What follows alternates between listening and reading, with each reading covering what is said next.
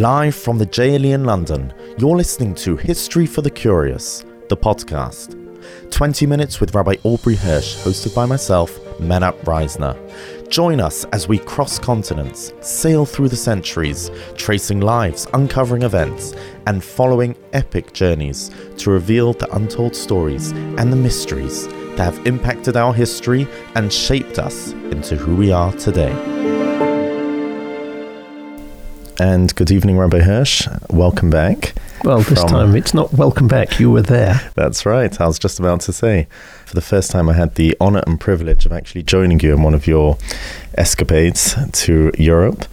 And the feedback has been incredible of the trip. It was quite something special. I mean, it's one thing sitting next to you every week, but it's another thing being with you live on site and together with Rabbi Zimmerman. It was a phenomenal trip. Well, Lithuania tends to do that.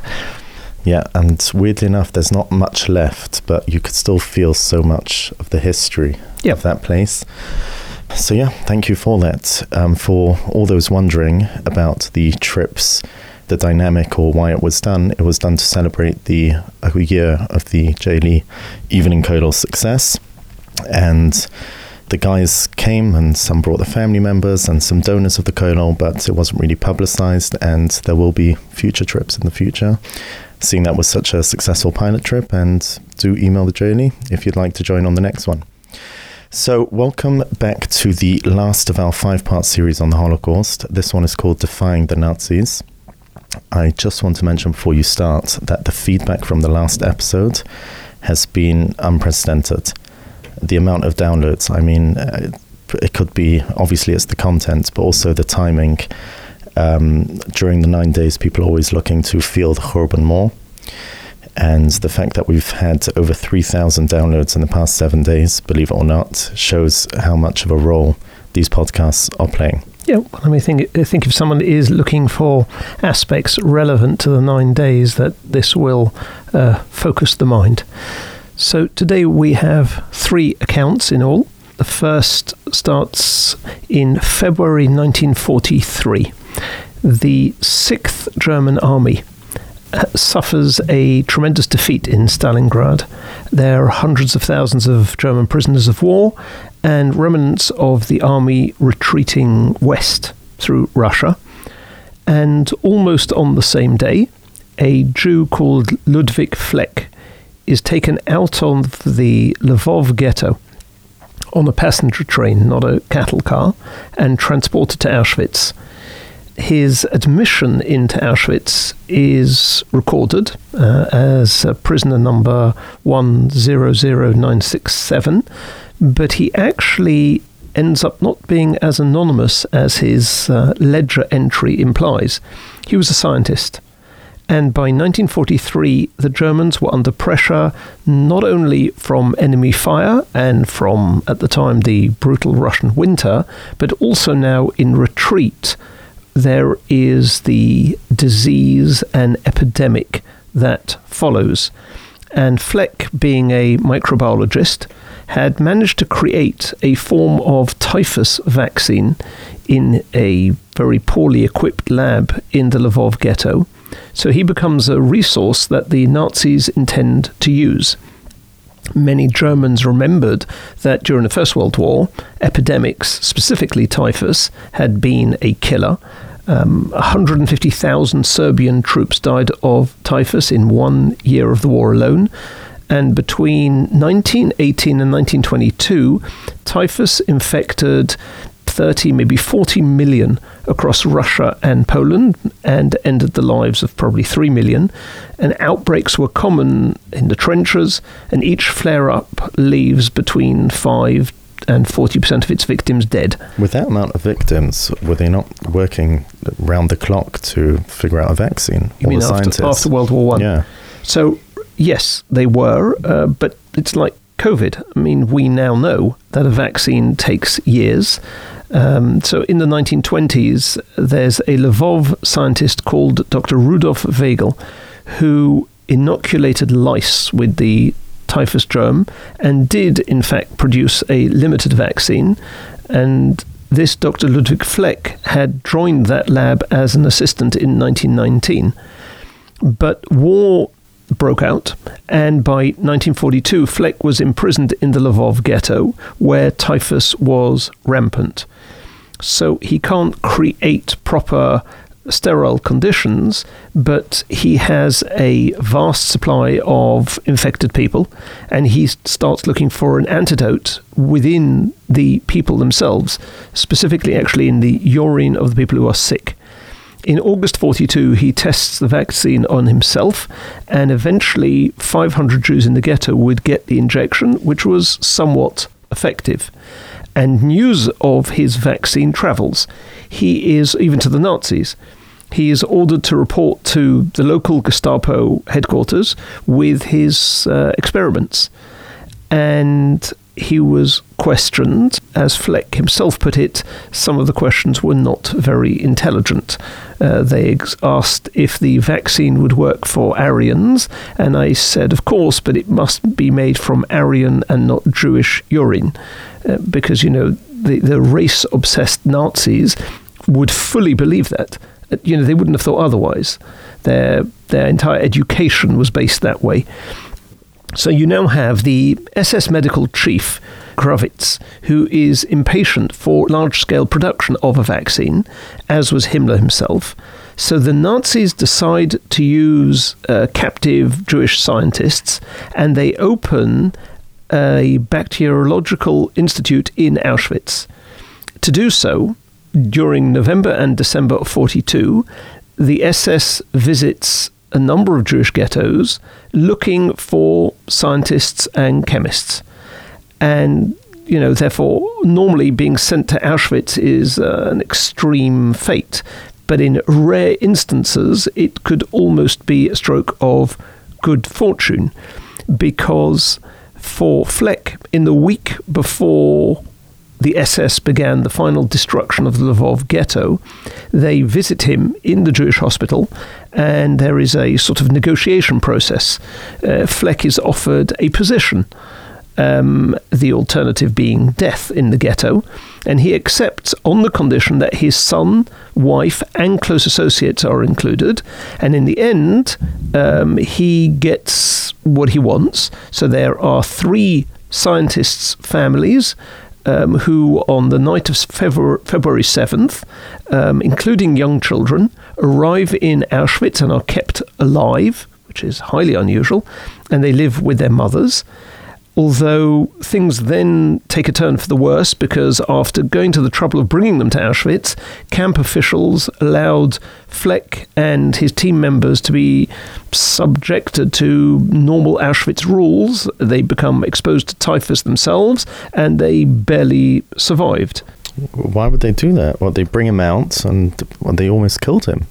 So, either they wanted to give him a taste of camp life to make him know that this is the alternative if he steps out of line, or, as mad as it sounds, the Nazis considered Fleck and his colleagues to be tools, not human beings.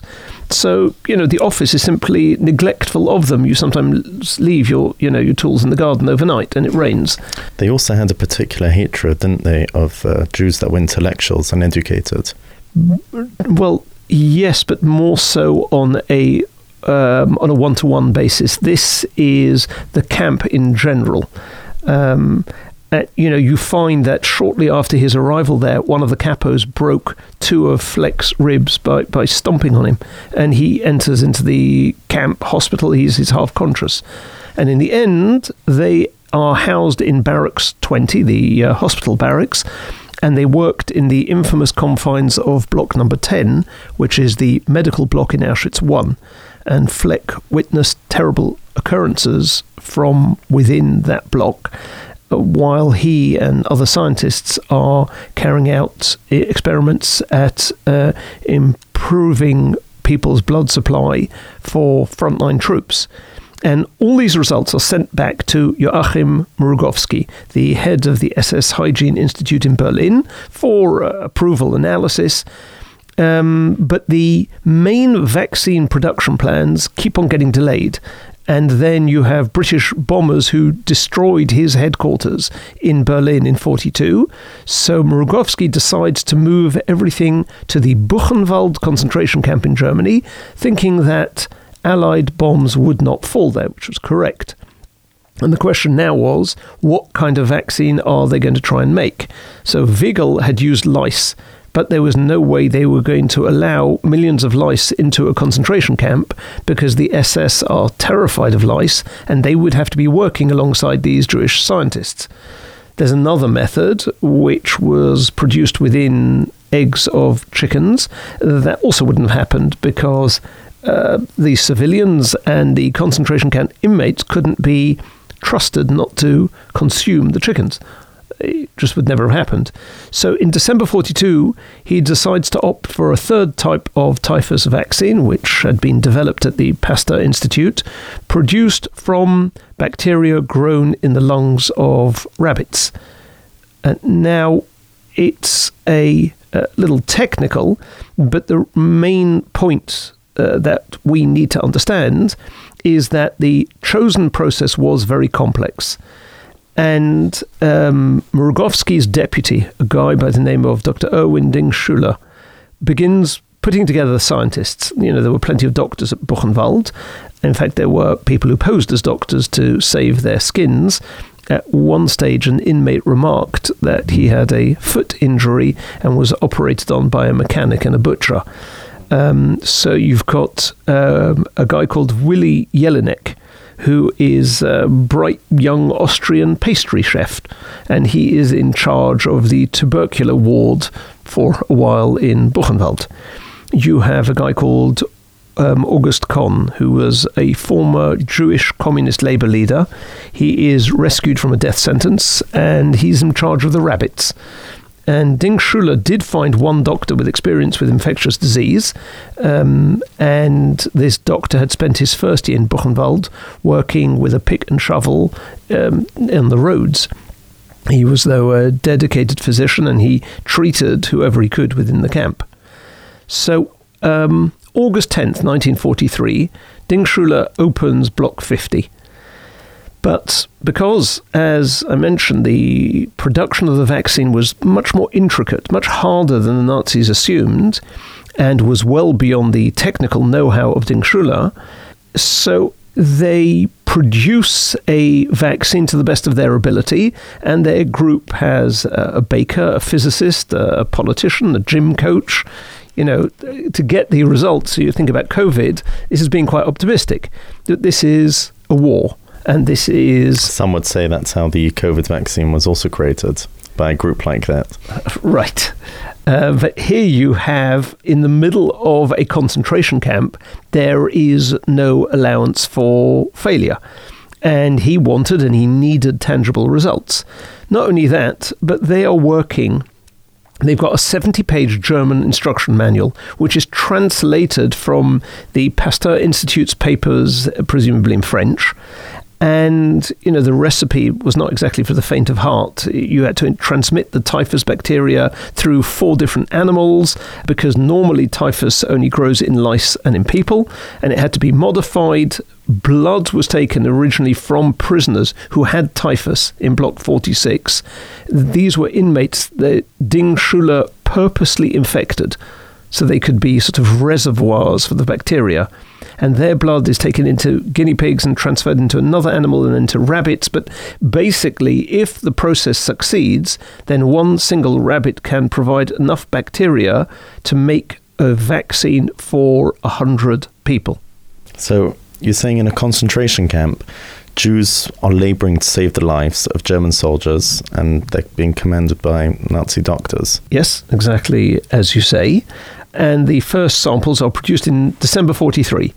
Dingschüler tells his assistant, if it doesn't work, I'm going to commit suicide. It didn't work, but rather than killing himself, he simply fakes the results. And it's at this point that the SS remembers Ludwig Fleck, and they bring him by car from Auschwitz to Block 50 in Buchenwald.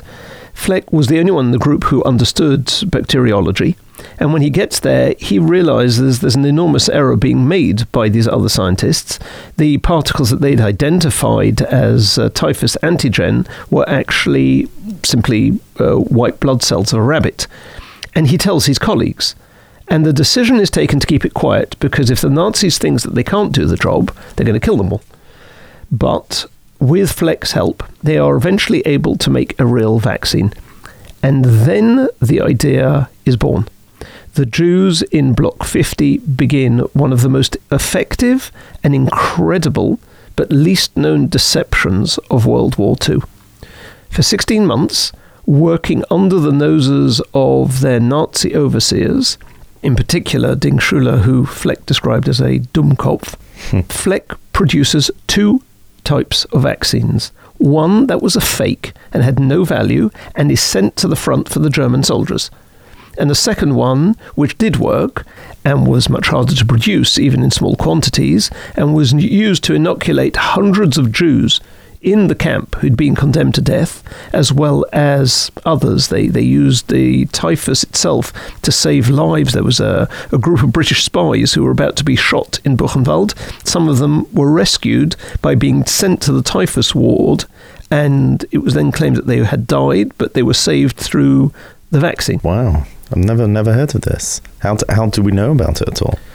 So, one of the Nuremberg trials after the war, not the first sort of international war tribunal, but one of the subsequent ones, was the doctors' trial. And these people featured. Mrugowski, for instance, was sentenced to death and hanged in 1948. And it became apparent during the trial in 1947 that the Americans still had no idea that these vaccines were fake, that there were two types. They thought that the whole thing worked. But Ding Schuler didn't have enough knowledge. He depended on the reports that the experts in Block 50 provided him. So he was able to send 30 or 40 litres of vaccine to Berlin. He was happy. It was obviously enormously risky. The hazards were considerable. But they were not only saving Jewish lives, they were allowing the possible death of German soldiers. Yeah, but if they're sending fake vaccines to the front and German soldiers become ill with typhus, then at some point they would have realized. How long could they keep up this charade? Okay, well, listen. Firstly, some soldiers recovered even without the vaccine. That's always the case. It's not a 100% killer. Secondly, when or if German soldiers got sick and their commanders asked questions, the Buchenwald scientists simply gave Ding Schuler samples of the real vaccine. He sends it to Berlin, they test it on people, and it works. So, And thirdly, it's not unusual for soldiers to die even after receiving a vaccine. No version is 100% effective. COVID, there was a second shot and the third shot, and there the whole world is working towards an effective total vaccine. That's a good point. It still took enormous courage to do such a thing. And brazenness, because every day you're living the lie and risking your life, and it's a whole group. And if they find out, never mind what they're doing and sending the fake vaccines, but that they're using vaccine to save Jews in Buchenwald, that alone would get them killed. And it continued literally until the Americans liberated Buchenwald in April 1945. And as I mentioned, the Americans believed that the vaccine was a real product, and the ultimate irony, this is so unbelievable that you couldn't have made it up. Just before the Nuremberg trials start, American medics vaccinated all the defendants in the trial with this Buchenwald rabbit lung vaccine, the fake one. And it was literally in the middle of the trials that these Nazi doctors learned that it was a fake, and that they'd been duped for 18 months. Mrugowski, early in his testimony, boasted that the vaccine produced at Buchenwald was the best we had in Germany. And when he found out, this so-called doctor, right, who'd created enormous suffering in the concentration camp system, who'd provided supplies of Zyklon B, who'd run a network of medical experiments, he is furious. During the trial itself, He mentions, how could you have sent fake vaccines to soldiers? He accused the Jews of violating medical ethics. I mean, think about it. It's like insane. It was a complete surprise. Dinkschule was not part of the trial, but he killed himself in an American prison camp near Munich. And in his final letter, he asks his assistant to look out for his wife, who was living in the Soviet sector, and she dies in a hospital a year later of typhus. Wow. Right? What you mentioned earlier, what he said, that he was accusing the Jews of violating medical ethics. It just shows that it's a peek into the mind of the Nazis and the ideology. Totally different reality that they are living. Literally just like they would have believed that Jewish urine would not have worked for Aryans. Yeah, which at the beginning of this series we asked how could they have come there? Right. And we don't know how it got to that point, but we realised they weren't looking at Jews as regular humans. When we talk about seeing them as subhumans, it's not just a legal definition, it's literally how a number of them viewed Jews. Right. Yep. And back in Poland, Dr. Weigel, who was Fleck's original mentor in Lvov, he had also manufactured a vaccine during the war, and as a result, he'd smuggled thousands of doses into the Jewish ghettos. He died in 1957. He was forgotten about and unrewarded by a communist regime that didn't care. What about Fleck? What happened to him? So he also comes back to Poland. He works as a professor of immunology in Warsaw. But in 1957, in that same year, when there is a wave of anti-Semitism in Poland, he and his wife emigrate to Israel to be with their son, who had already gone there in 1948. And he spends the last years of his life working in the secretive Israeli biological weapons facility at Ness Ziona. And he died in 1961. And the epidemiology building at the research center carries his name, I believe, to this day. Wow, what a fascinating story. Because you sometimes wonder where was I'm sure there were many stories of the Yiddische Cop throughout the Holocaust of trying to trick and defy the Nazis the best they can. But you said you have another couple of stories of us. Two more. So one is another medical one, but this is brief, this time in Italy. So Italy was an ally of Nazi Germany and created anti-Semitic laws, including, loss of civil status. So Jewish physicians, dentists, lawyers could only practice amongst Jews. Jews, for instance, couldn't own radios. But very significantly, unlike other Nazi-allied or Nazi-occupied countries, there were no deportations or concentration camps for Italian Jews. And the Italians ran the country, not the Germans. But in mid-43, the Italians surrendered to the Allies, and at that point, the Wehrmacht takes over direct control of northern Italy, anywhere from Rome upwards. And within a month of this German occupation, in September 43, the Jews of Rome are targeted, and the area of the former Jewish ghetto of Rome is raided. This is in October 43. 1,200 Jews were deported to Auschwitz, only 15 of them survived. And this area, the former ghetto of Rome, is located near the Tiber River. And it's very close to the bridge which leads to the Faterbene Fratelli Hospital. The hospital has been there for 400 years by that point, and is considered extraterritorial. It's exempt from Italian law because it'd been purchased from the Kingdom of Italy, and it belongs to one of the sort of Catholic Church orders. The head of the hospital is an avowed anti-fascist, and he only accepted the job at that particular hospital because it's considered private and doesn't require its employees to belong to the fascist party. And even before October 43, at the hospital, Borromeo, the doctor, hired many physicians who had been discriminated against by the regime, including Dr. Vittorio Sacerdoti, who is a Jewish doctor, and he allows him, and he provides him with false papers, he allows him to work there, which means that in October 43, when Jews are fleeing Nazi raids on the ghetto, they look for shelter in the hospital. If it's on an island, then it could be easily searched. How do they hide them? Where? Where indeed. Okay, so the location, first of all, of the hospital being near the ghetto is already enough to create suspicion. And secondly, there's nowhere to go, right? It's not a forest. It's not a labyrinth of streets. The only way that the hospital could hide a large number of Jews is in plain sight. And, in fact, all the Jewish patients admitted to the hospital, it turns out, were suffering from a highly contagious and fatal disease called the K syndrome.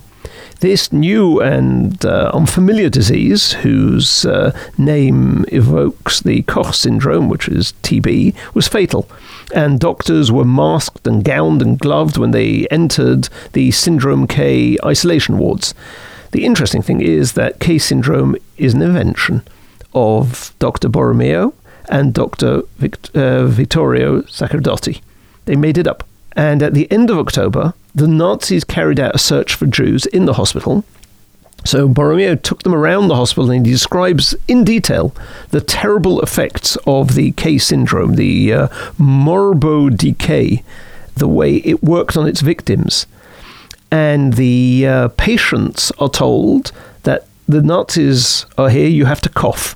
You have to cough enough to make the Nazis afraid. And then Borromeo invites them to search the wards, and the Nazis, turned down the invitation. They left without further inquiry. Imagine the risk. I'm sure there were other doctors that went anti-fascist the way that he was. Yeah, there were 3 doctors who kept the lie going. And in fact, one of the patients saved was Dr. Sacrdoti's cousin, Luciana, who was only 10 years old. All the doctors who played a part in the Syndrome K deception knew that they were risking their own lives. Incredible. The interesting thing is that nowadays there is a shul in that hospital. And when I took the JLE there over a Shabbos, we davened in that hospital building. Wow. And then in 2004, Dr. Borromeo was named as one of the Chassidim U'Mosailim, one of the righteous Gentiles, for his role in saving Jews during the Holocaust. Incredible. Wow. Yes. Yeah, I think we're ready for the third. Okay. This is possibly the most unusual, but I'll leave it to you to decide. Very different to the previous two. Joseph Jonovici. When you say very different, the other two were medical, I'm guessing. This is not at all. Right. So he is a Jew born in what is today in Romania.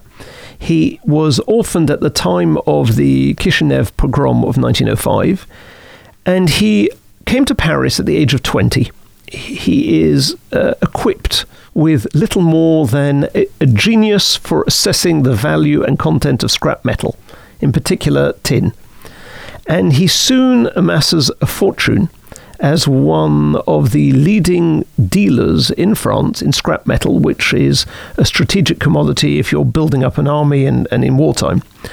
So war breaks out, and Jonovici had been selling scrap metal to the Germans for some time by then. And once the occupation began, these previous clients, they counted on his continued cooperation. The interesting thing is that at first, Jonovici attempted unsuccessfully to enlist in the fight against the Germans in 1939 during the 6-month period between the invasion of Poland and the invasion of Western Europe. But then, when the Germans come to town, he becomes a leading supplier of the Abwehr, the espionage unit of the Wehrmacht, which is headquartered in the Hotel Lutetia in Paris, and he became quite wealthy during the war, supplying the Nazis with scrap metal, with tin. Paris is liberated in August 1944, and he is arrested in late 1944 for having helped the Nazis, unsurprisingly. And here's where things get interesting. 27 people testify at this trial that he had saved their lives. In fact, he claims, and I quote, this is a translation, "I was intent on passing in their eyes as a major trafficker of wealth, all with the aim of camouflaging my actual activities as a resistance member. and therefore my relationship with Rue Lauriston, which is the Gestapo headquarters, was simply a cover. Well, it's expected he would say something like that. No, but for instance, he shows one of his earliest acts of resistance, for which he was arrested by the Germans in 1941, was selling defective metals to them. He's imprisoned. And he said, this is wartime sabotage, can be shot for that.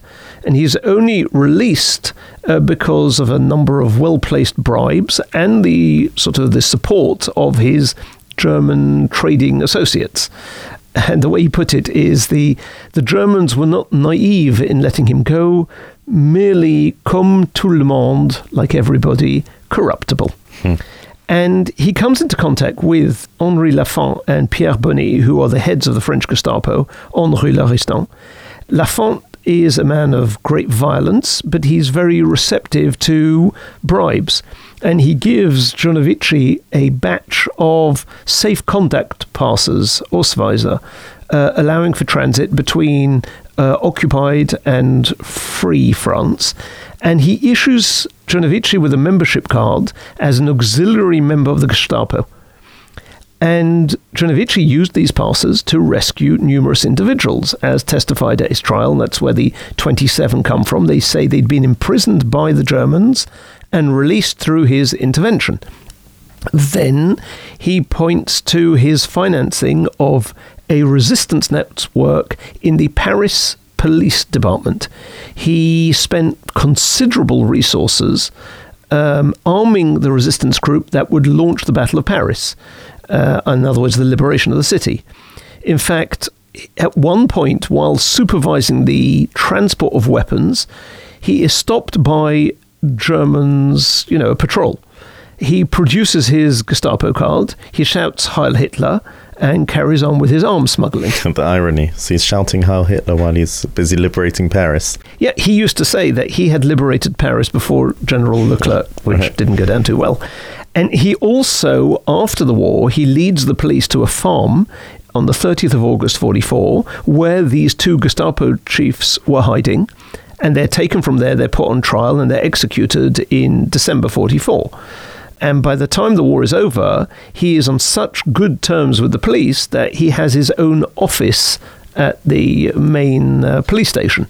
Wow. So he really proved his innocence. There was no shadow of doubt. Yes. So this trial, aiding the enemy, is disbanded and he's released. But it was his misfortune to become the obsession of several enemies, which was not unrelated to the fact that he was seen as a Jew. And now they attack the money he's made, a new trial. And by this trial's end, he's sentenced to 5 years in prison for economic collaboration and a series of extreme fines. And it is striking how stereotypically Jewish he is described as during the trial.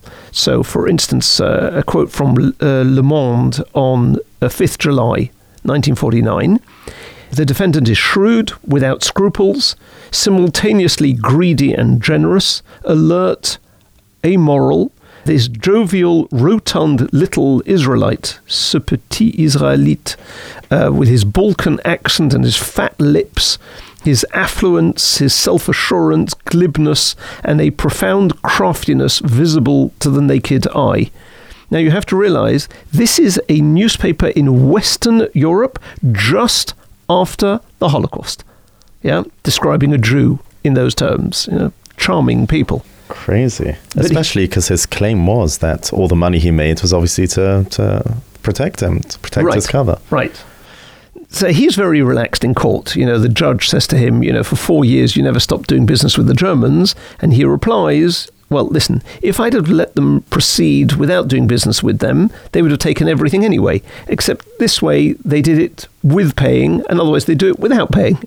And, the judge says to him that you obviously, the only way you moved around is because you had German safe conduct passes. To which Jonovici answers, well, if I'd have had English safe conduct passes, I wouldn't have got anywhere. So, there's a give and take there in court. And eventually in this trial, since neither Russia nor Romania recognized him as a citizen, it's now, Iron Curtain days, a decision is taken to keep him under modified house arrest in a room in the hotel in the provincial town of Mende. And from that hotel room, using just his telephone, he rebuilds his scrap metal empire. And he became very popular in town. He was a benefactor. He's bankrolling the local soccer team. And, they said about him that he could have been elected mayor of the town had he run for office. But eventually, living under virtual house arrest in one room in a small provincial town, despite making enough money through his business to pay the exorbitant fines that had been imposed on him by the French government, he has enough. And he now attempts to evade justice. And this time, in 1957, he intends going to Israel. He gets himself a fake Moroccan passport, and he goes via Geneva and Casablanca, and he makes his way to Haifa, where his sister lived. But there is, on his arrival, the backdrop of a delicate diplomatic situation in the wake of the Suez Crisis of 56. And he is quite shamefully, really, jailed in Tel Aviv because of his forged passport and deported back to France. He arrives in Marseille in 1958, and he is jailed. Now, he's never convicted of any further crimes, but, all the years in prison, the flights, the fines, the harassment in the press, it's too much for him. So when he's released from prison in Marseille in 62, he returns to Clichy, where he had originally built his fortune, but he's now a ruined man, and he dies at the age of 60 in February 67. And at his funeral in the Jewish cemetery of Bagneux, there are 4 anonymous individuals at a distance from the crowd who, after the main body of mourners had gone, discreetly deposited a wreath at his tombstone, and they leave without saying a word. The wreath bore the inscription "À notre camarade," to our friend, "Honneur de la police," who was, part of the police department, "Ses amis reconnaissants," his grateful friends. This came from the non-Jewish police who remembered, he'd liberated Paris.